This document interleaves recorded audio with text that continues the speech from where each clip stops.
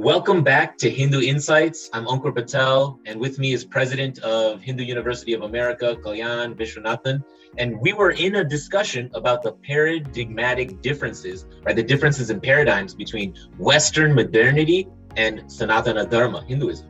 And so something that I often think about is what happens next. And I think we all do, right? What are the consequences of my actions in this life? Will it affect me in the next life? Can it? Is there a next life, right? Just thinking about these things. And the law of karma, is what I'd like to ask you to pick up on, Kalyanji. Okay. So, so let's take this same idea, one lifetime versus many, many, many lives, right? So in the case of one lifetime only, you only live once, YOLO, right? In that paradigm, what are the consequences of your choices and actions?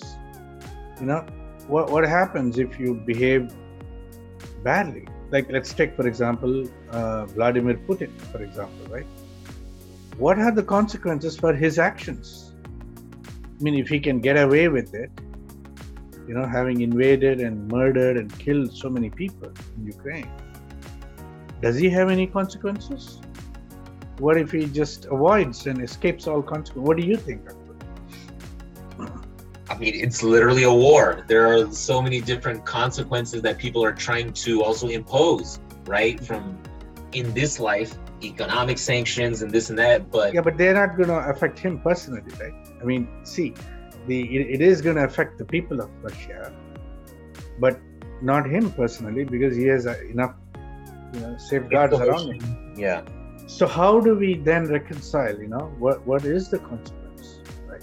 So we have a problem, you see, that it is possible to behave very, very badly on this earth in this lifetime and get away with it in this lifetime also.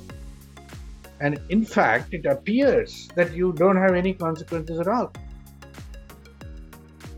Okay, so how do you explain it from a Western paradigm? What is your understanding? Well, heaven and hell, right? Depending on how well you do, you earn entry into heaven or purgatory or hell. And that's how the consequences of your actions impact you for eternity in kind of the Western Christian framework, from what I understand, right? And then you could also go in harder, right? Martin Luther and his indulgences, or not his indulgences, his criticism of indulgences, when people were literally buying their way into heaven through sanctioning from the church, right? And so throughout time and history, these consequences are always manipulated. People are always trying to get away from the consequences, or trying to manipulate the results of those consequences in this material life. That's right. So let's take these ideas one by one. Okay? So the very first idea is this, right? That if somehow you committed a great deal of hurt and harm to others, to other people, to other animals, to other beings on this planet, and you essentially behave very, very badly, it would seem the consequences you go to hell. But you can manipulate that consequence. You can intervene in that consequence by taking certain actions, right? And if you took those actions, right, whatever they are, then you can avoid going to hell and go to heaven. So you're permanently. So you have this one life, you commit a certain set of finite amount of actions, and you experience an infinite amount of either hell or heaven, right?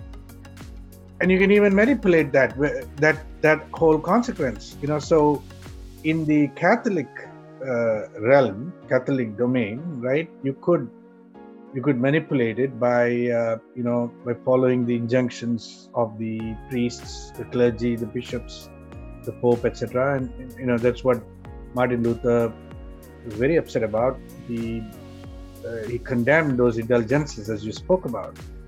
And then he came up with the idea of sola fide, means by faith alone. So let me ask you this.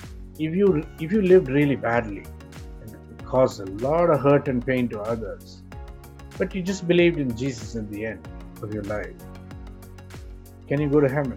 Is it possible? Is it logical? Right? And to the simple act of believing and having faith, you overturn the entire weight of the consequences of your actions in this life. Belief alone delivers you into heaven. See, this paradigm, unfortunately, this way of thinking that you can evade, you can escape the consequences, in the afterlife, is what led to laid the foundations of colonialism, imperialism. If you can walk all over the world, you can dispossess people of their land and property, exterminate whole peoples, enslave other human beings, argue about whether they have souls or not, commit all forms of atrocities, and through some device, some manipulative device, you can escape all the consequences. You see, that is totally contrary to the Hindu idea of dharma and karma, where basically you cannot escape consequences.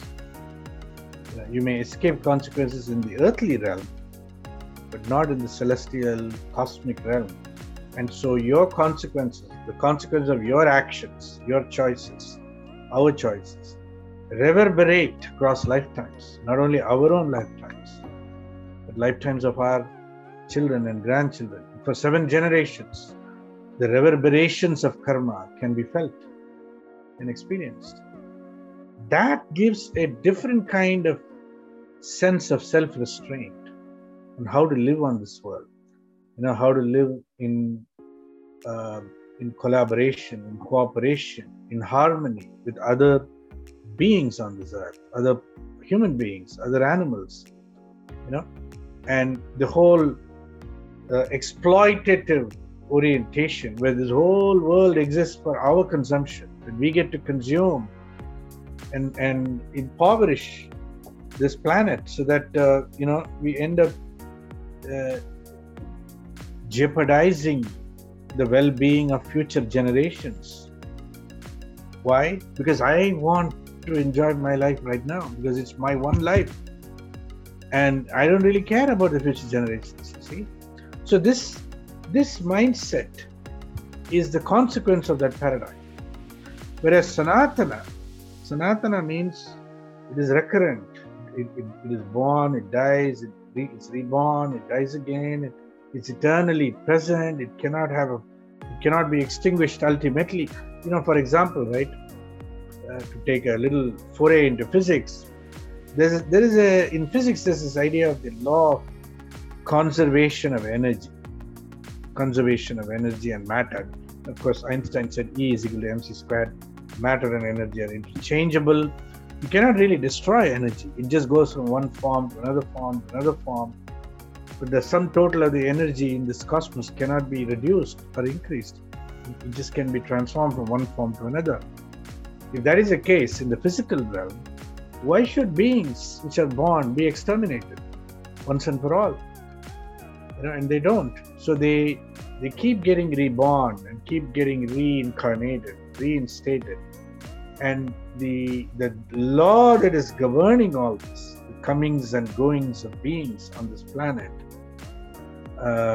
is no longer an earthly law. It's a cosmic law, which is the law of karma. And this is what Krishna assures us in the Bhagavad Gita, that whatever small measure we approach him, in the next lifetime, we will continue on the path towards moksha. And this is an important idea for bringing a measure of self-restraint on this planet. Because what is most lacking today in the Western paradigm is any sense of self-restraint with regards to not only the exploitation of the planet, of the Earth's resources, the depletion of the Earth, and the consequences that it entails for future generations. That is the most significant issue of our time. and it cannot be solved within the Western paradigm, because we got only one life and we got to experience everything.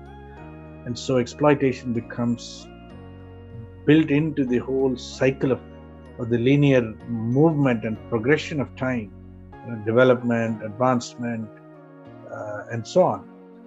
Whereas in the paradigm of Sanatana Dharma, in the Hindu paradigm,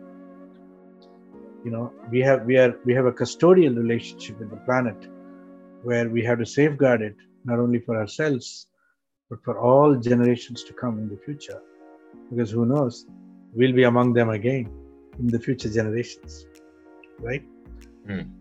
So in a sense, this creates a very different relationship with the environment, with time, with the cyclical nature of time, and ultimately it creates a condition in which we're not antagonistically situated towards other peoples.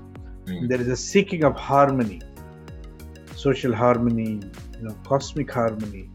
That is at the heart of Sanatana Dharma. And before we end, but the harmony that Sanatana Dharma has, but these conflicts in the paradigms, I got to go back to it. Can it be reconciled, or does one have to win out? Or is it just the samsara that we're going to be facing again in the struggle between paradigms? Yeah. So it is, for me, almost, I can tell you, it was like an awakening, to really awaken from one paradigm to another paradigm. That is how the Bhagavad Gita, in fact, frames it. It is like waking up from night into day. So personally, each one has to awaken to the paradigm of Sanatana Dharma, and we hope that Hindu University of America can play a role in that. Great. Yes. Please join us at Hindu University of America. Don't forget to follow us on social media. Our Instagram, Facebook handles are study@HUA. Find us online at www.hua.edu. Write to us, go to the contact page, contact us, fill out your information, and we'll be in touch with you. And one last thing I'd like to mention before we sign off is this week's webinar is on decolonizing research methods. So please join us for that as well. This is Ankur Patel with Hindu Insights, and Kalyan Viswanathan, President of Hindu University of America, signing off. Thank you. Great. Thank you so much, everybody. Namaste.